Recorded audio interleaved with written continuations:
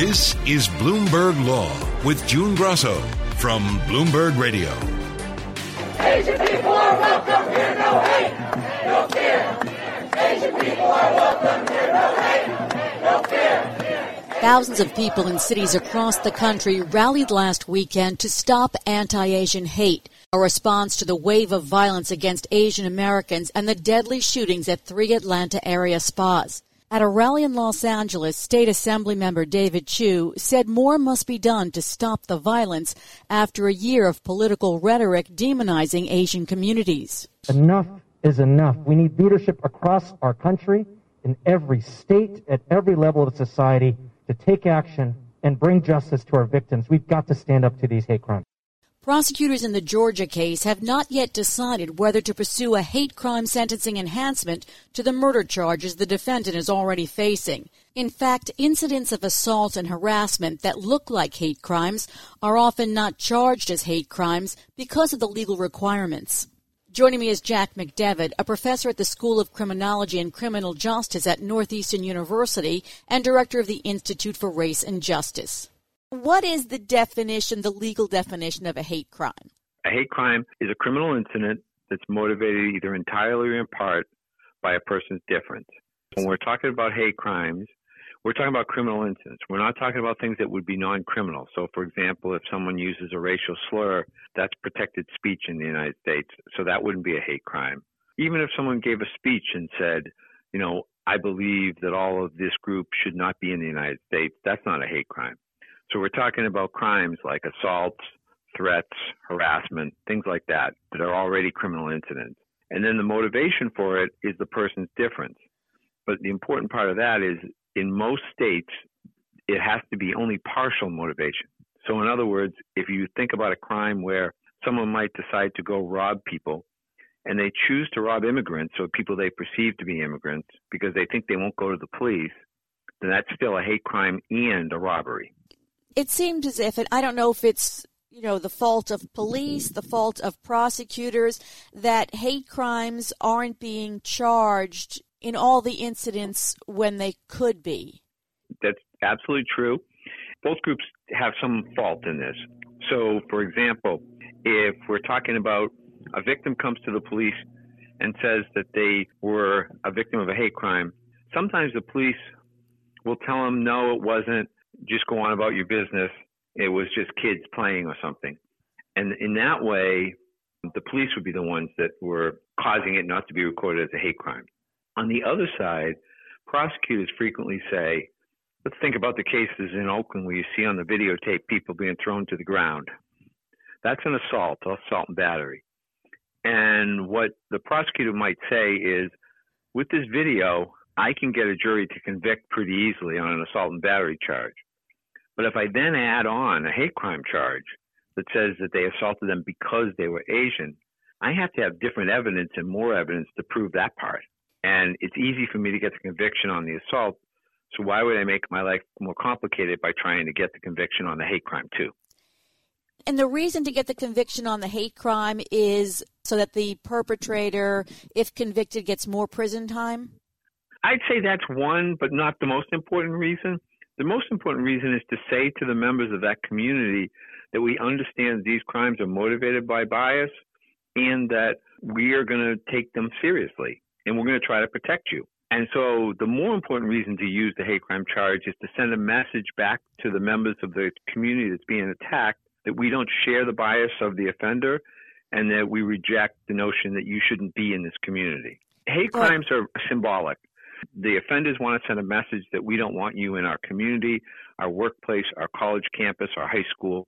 And we have to, as a society, have to send a message back that we reject those notions, that we want a more diverse society and we want everyone to be a functioning part of that society. What kind of evidence can a prosecutor introduce to prove something is a hate crime? I take it if someone yells a slur and while they're committing the crime, but what other kinds of things? Well, you're exactly right. The most common evidence is name calling and slur during the course of an event. Often offenders will say, you so-and-so, go back to your own country, or you don't belong here, or whatever. But more commonly these days, or increasingly commonly these days, one of the things that happens is that individuals will go into chat rooms. And so when the police make an arrest, they generally seize the computer to see what kinds of searches people have been doing. And we see more and more these days that offenders go into chat rooms of like-minded people who feel that, that share their biases, and they get egged on to act them out in these chat rooms. So if they see somebody who's been in the chat room, been saying things like we should get rid of all of this group in our community or whatever, that is also part of the evidence that can be used at trial. Now, in order to charge a hate crime, does the state itself have to have hate crime legislation in place? Well, we now have federal legislation. With the James Byrd Matthew Shepard Act, we have federal legislation that could be charged federally, but the vast majority of them will be charged at the state level, right? And each state has a different set of hate crime laws, which makes it complicated. So, for example, LGBTQ folks are protected in most states, but not all, as a protected group. Women, interestingly enough, are not protected in every state, but only in some. So we do have a bit of a patchwork across the country of laws. Some of them are standalone laws that say, if you commit this for bias, it's a crime. Others, as you suggested before, are what they call sentence enhancements, which means that if you commit an assault and you get a penalty of 5 to 10 years in prison, if it's bias motivated, we can add a year or 2 years onto that penalty. What does it take to get federal prosecutors to charge a hate crime? They're rare, but what we're looking at from January 6th is a bunch of federal prosecutions for the rioters who went after the Capitol. And so generally speaking, it has to be a federal nexus. And what I mean by that, it has to be on federal land or dealing with someone who's involved with providing federal services. And we can then go ahead and charge it under the federal system. The more common federal approach is, though, that what will happen is the FBI will offer services, support services to a local law enforcement agency. And that's really helpful and important because these are rare events. We see them a lot in the media, but in an individual jurisdiction where you might have a police department who's dealing with regular normal crime, they may not see more than a handful of them in a year. And so to have the expertise of the FBI be able to come in and help you, and also the resources of the FBI to help with an investigation is very beneficial. Even though 47 states have hate crimes, 86.1% of law enforcement agencies reported to the FBI that not a single hate crime had occurred in their jurisdiction in 2019, according to FBI data. Is that because they don't want to show that those crimes are there or because they just don't recognize them? I think it's both of those things, and it's also honest reporting in some cases. So I think you're very insightful what you say. Some police departments go back. I started training police on this with the FBI in the 1990s. So in those days, they were all afraid that their community was going to be called racist, and they didn't want to report hate crimes because they're afraid of what it will do to businesses and property in their community. I think we're mostly past that now, but obviously some departments still are afraid of that. So there's some of that. The other thing is that frequently, as I was saying, police don't want to get involved in a case where someone throws rocks through someone's window, and they would rather report it as vandalism. And so they just make mistakes. And I'll give you an example of one in a moment. And then we also have places where there are obviously hate crimes. We've had big cities of over 100,000 population that have reported zero hate crimes over the years. And that's just crazy. And that means that there's not a commitment to prosecuting hate crimes. What we've done in our research, and others have looked at it, is we've talked to police departments across the country about hate crimes. And I'll give you one anecdote. We went to a police department in California one time, and we were saying, you have reported zero hate crimes. Have you ever had one that you thought was a hate crime? And they said, yes, I want to tell you about it. We thought we had a hate crime. We investigated, and it turned out it wasn't. And so I said, well, what did you learn? He said, well, a black family moved into an all-white neighborhood, and somebody burned a couple of crosses on their lawn. And I was a bit incredulous and said, how could that not be a hate crime? And they said, well, we went and we got the crosses and we looked at them, and it turned out they were really small crosses. They were less than a foot tall. There were 4 of them, but they were all really small. And in the police department's mind, it had to be a 6-foot cross wrapped in rags like they've seen on television. And they said, oh, this was just kids. This isn't a real hate crime. So sometimes agencies just need to understand more about how these things manifest themselves. So that brings up Atlanta, where out of 8 victims, 6 were Asian, 2 were white from 2 different businesses. And the suspect denies being motivated by racial animus. How should the police and the prosecutors be proceeding here to get to the bottom of it? It's a great question, and it is a difficult case. But they should be looking at, what made this individual target these particular establishments. The individual in the media reports is saying that they have a sex addiction and they were trying to remove temptation. But that's what a lot of hate crime offenders say. If these people weren't here, I would be better off. What we find is most hate crime offenders tend to be people who are not successful. They're people who are out of work, or their marriage has dissolved, or their family's having fights with them, and they're blaming somebody else for the situation they find themselves in. And it seems like this individual fits that model to a T, blaming the women working in the massage parlors for his sex addiction. And so I would definitely look at it as a potential hate crime. Obviously, there are murders as well. But, to send the message to the Asian community, as you know, looking across the country right now, members of the Asian community are incredibly frightened. And they go out in groups as opposed to singly. They have patrols to support their elderly members of the community. And we need to send messages back that we're not going to tolerate people attacking members of the Asian or the Asian American community. And one way to do that is to charge and get convictions in hate crime offenses. So what would they have to show in Atlanta? It's not enough that there were 6 Asians out of 8 victims, that the businesses were owned by Asians. If he doesn't actually say it, they'll look through his background to find animus? They'll look through his background. They'll look through the computer sites he's been saying as he be going into anti-Asian, chat rooms, talking about, what's wrong with the Asian community. Has he himself sent threats via his computer, emails or texts that say, anti-Asian sentiments? Those kind of things would be the kind of evidence that would help the police understand that this is part of the motivation. It's also true, it is a case that if we look back before the last administration, we saw a spike in anti-immigrant hate crimes.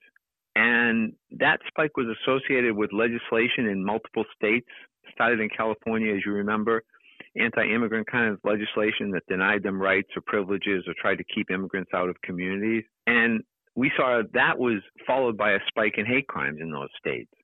And what happens is when we start to demonize a group, like at that point it was immigrants, at this point, because of the pandemic, it appears to be Asians and Asian Americans, that emboldens some people out there to say, well, yeah, they don't deserve to be here. Well, yeah, if I hurt one of them, no one's going to care. And so that's the dynamic. And so that dynamic may have been part of this. In other words, this individual could have been emboldened to say he was always thinking about something to do to them. But now with the rhetoric of, the Asians associated with the pandemic, which is completely wrong, it emboldened him to say, okay, well, if I go out and act on this feeling I have, nobody's going to care.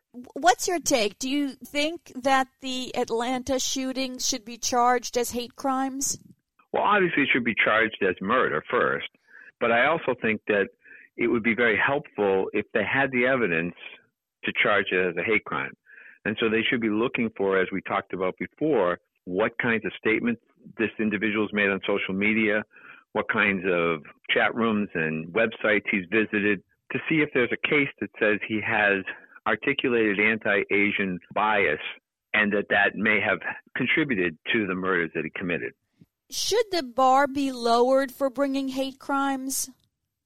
Absolutely. We don't have many. There's 5,000 a year in the United States.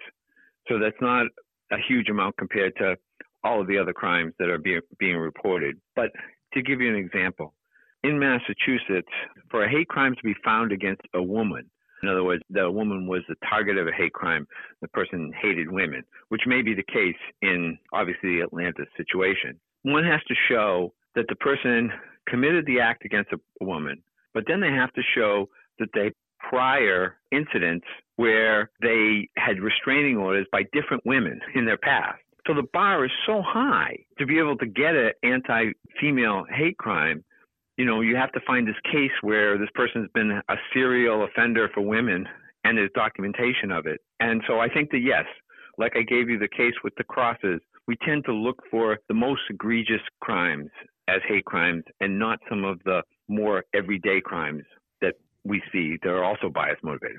It's important to understand that people are incredibly vulnerable hate crime victims. And the reason for that is that you carry the cause of the victimization with you. And what I mean by that is, as a criminologist, I could tell you if your house was robbed, how to make it less likely that your house would be robbed again. You could put in alarms, we could tell the police, we could do a lot of things.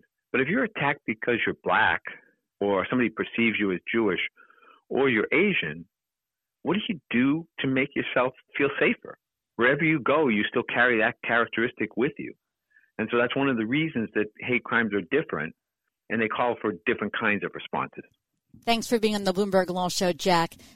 That's Professor Jack McDevitt of the School of Criminology and Criminal Justice at Northwestern University and Director of the Institute for Race and Justice.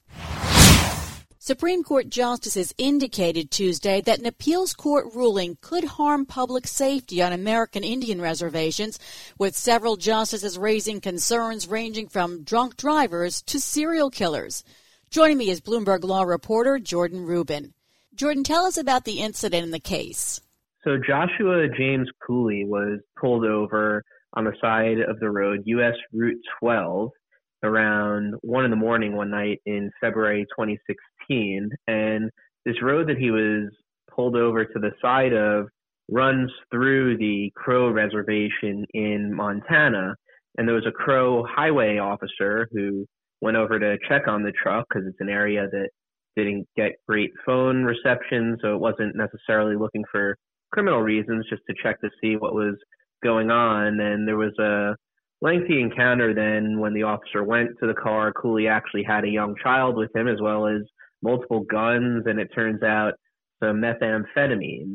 And Cooley wound up getting charged federally because as a non-native person, the tribe didn't have jurisdiction over him.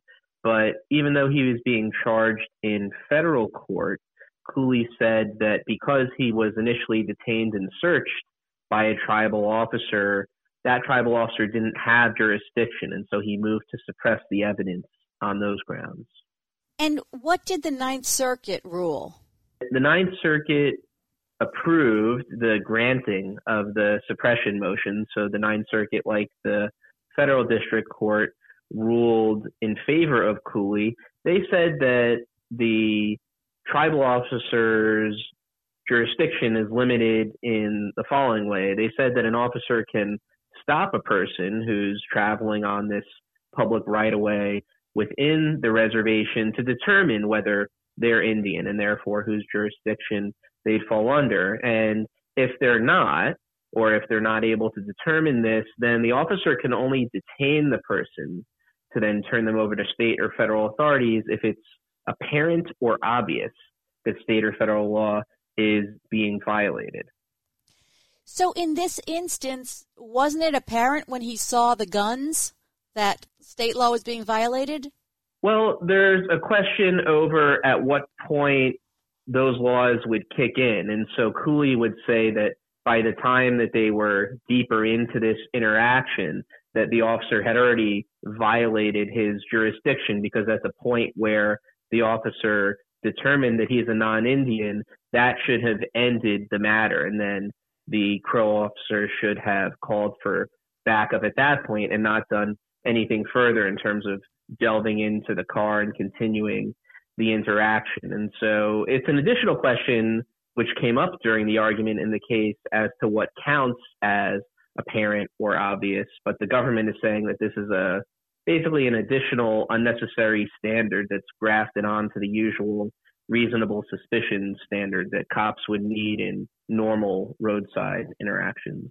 So the Justice Department is fighting the Ninth Circuit decision and with the backing of the tribes? Yes, not just the Crow tribe, but many other tribes and other similar interest groups as well, because it's a ruling that could have wide implication across the country. Is this a challenge to tribal sovereignty? I think that that's certainly one way to look at it, because the whole backdrop of these cases is stemming from this really long and pretty sordid history of tribes being dispossessed of their land, and there are all of these important questions of what jurisdiction they have left. And so it's against that backdrop that the federal government is saying, and the tribes are saying too, that they have, at the very least, this limited authority to maintain some semblance of order on their reservations. And so they see it as a challenge to that. They see Cooley's argument and the Ninth Circuit's argument as really a challenge to them at least being able to maintain this order on their reservations. So the justices' concerns seem to run the gamut from drunk drivers to serial killers. Tell us about that. Right. So this complicated setup where you can only do limited things in terms of determining someone's status raises all of these questions of what exactly an officer is allowed to do and what they're supposed to do. Justice Thomas, for example, raised the question of what if the driver fits the description of a known serial killer, but they didn't commit any crimes on the reservation and they're a non-Indian? Under the Ninth Circuit's rule, would the officer then just have to let that person go? Questions like that, where it raises the issue of what exactly officers are allowed to do and whether the Ninth Circuit's rule is workable and safe. And a bunch of the justices, obviously along with the Justice Department, suggested that the status quo in the Ninth Circuit is not good and not safe, and that's what's leading them to challenge that ruling on appeal.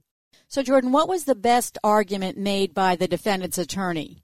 So in a lot of cases, there will be one side that's focusing on all of these negative consequences that can come out, a parade of horribles. I think the defense was looking to not really get into that and just say, look, this is more of just a straightforward matter of whether the tribe has this jurisdiction. And his argument was that they don't. And this is the legal argument that he made, but it also could potentially go to the practical concern. He said that a lot of issues can be avoided by cross-deputizing tribal officers with other jurisdictions. And then that way they'd be able to act under the authority of these other jurisdictions. And the Justice Department in turn had response to that and talking about why the government thinks that that's unworkable. But there certainly are arguments to be had on the other side. Just after the argument, it's not clear to me that they're going to carry the day here.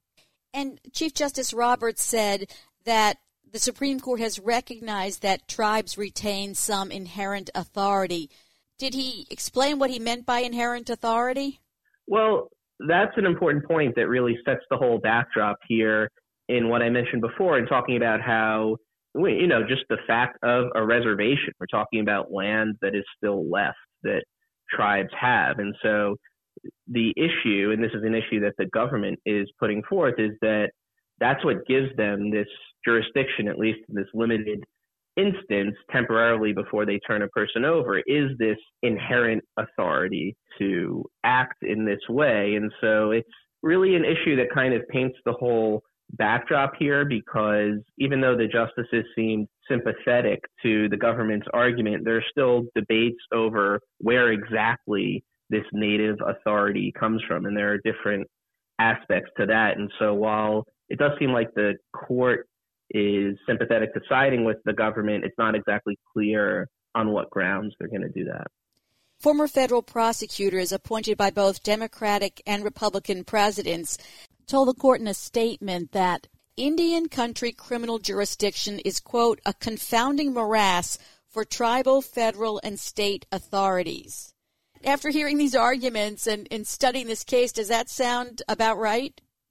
I think so, and that's a point that I think Justice Kavanaugh latched onto during the argument, where Justice Kavanaugh raised the point that, and this was while the defendant, Cooley's lawyer, was arguing and saying, look, the government's argument might have some things to criticize about it, but Justice Kavanaugh was saying there's something to be said for trying not to do further damage, in a sense, to this complicated morass and just trying to keep things simple here. And so there's no doubt, no matter which side of this you're on, that this is a complicated area of the law. And so hopefully at least one thing that the court can do here is maybe try and clear up just how all these different interlocking laws apply here.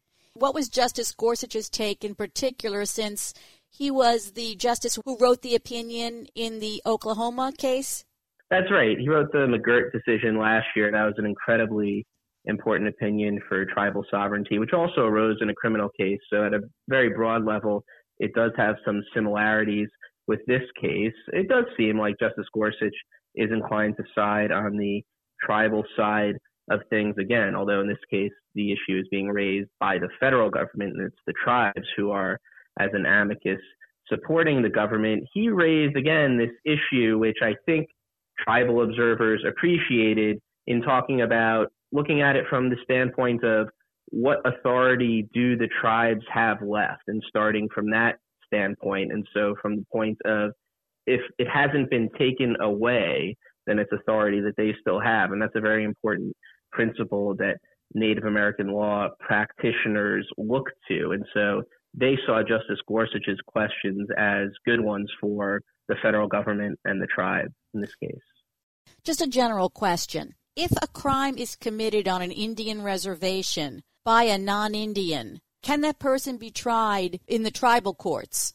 No, they can't. And that's based on prior Supreme Court precedent, which isn't at issue here, but it's one thing that complicates matters. That's part of what goes to the jurisdiction argument, that the officer in this case, the Crow tribe officer, didn't have jurisdiction even for this limited purpose.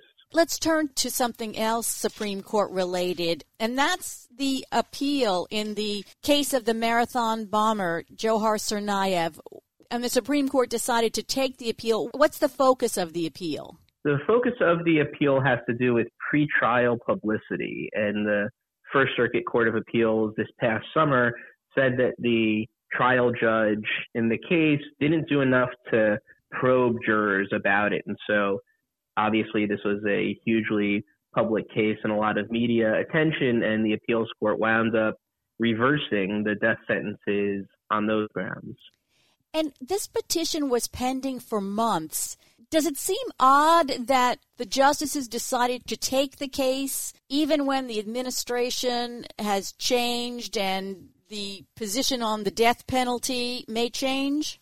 Does it seem strange? Yes and no. So the reason that you could argue that it's strange is because there is this new administration. Obviously, President Biden has said that he opposes the death penalty, and so you might think that the court will be at least waiting to see whether the Justice Department now under him might withdraw the petition. But on the no side of it, I think by looking at the way the calendar worked out here is that there was a conference, a whole conference, at least a week that went by since the time that Merrick Garland was appointed Attorney General. And that was one important step that I thought maybe the court was waiting on to see whether they would take the case or not. And between the time that Garland was appointed and the court's decision to grant the case, there was a couple weeks that had gone by and there was no word from the Justice Department. So I think it is very possible that the court was waiting to see what the Justice Department did, and that's why the court didn't do anything for all these months, and then perhaps said, look, this new administration, whatever it's going to do, it had the opportunity to change its position, and so we're going to grant the case. Now, the administration could still change its position, but now it's going to have to do it in a slightly more awkward posture if it does. The administration has changed positions at least 5 times since Joe Biden became president, so I suppose it won't be so unusual for it to do it here. Right. And so, again, that goes to the point of the court knows that this administration knows how to change positions, and so it certainly had the opportunity to do so before the court granted review in the Tsarnaev case, but for whatever reason, the Justice Department chose not to do anything, at least not yet. Thanks, Jordan. That's Bloomberg Law Reporter Jordan Rubin. And that's it for this edition of the Bloomberg Law Show. Remember, you can always get the latest legal news on our Bloomberg Law podcast. You can find them on Apple Podcasts, Spotify, and at www.bloomberg.com/podcast/law. I'm June Grasso. Thanks so much for listening. And please tune into the Bloomberg Law Show every weeknight at 10 p.m. Eastern, right here on Bloomberg Radio.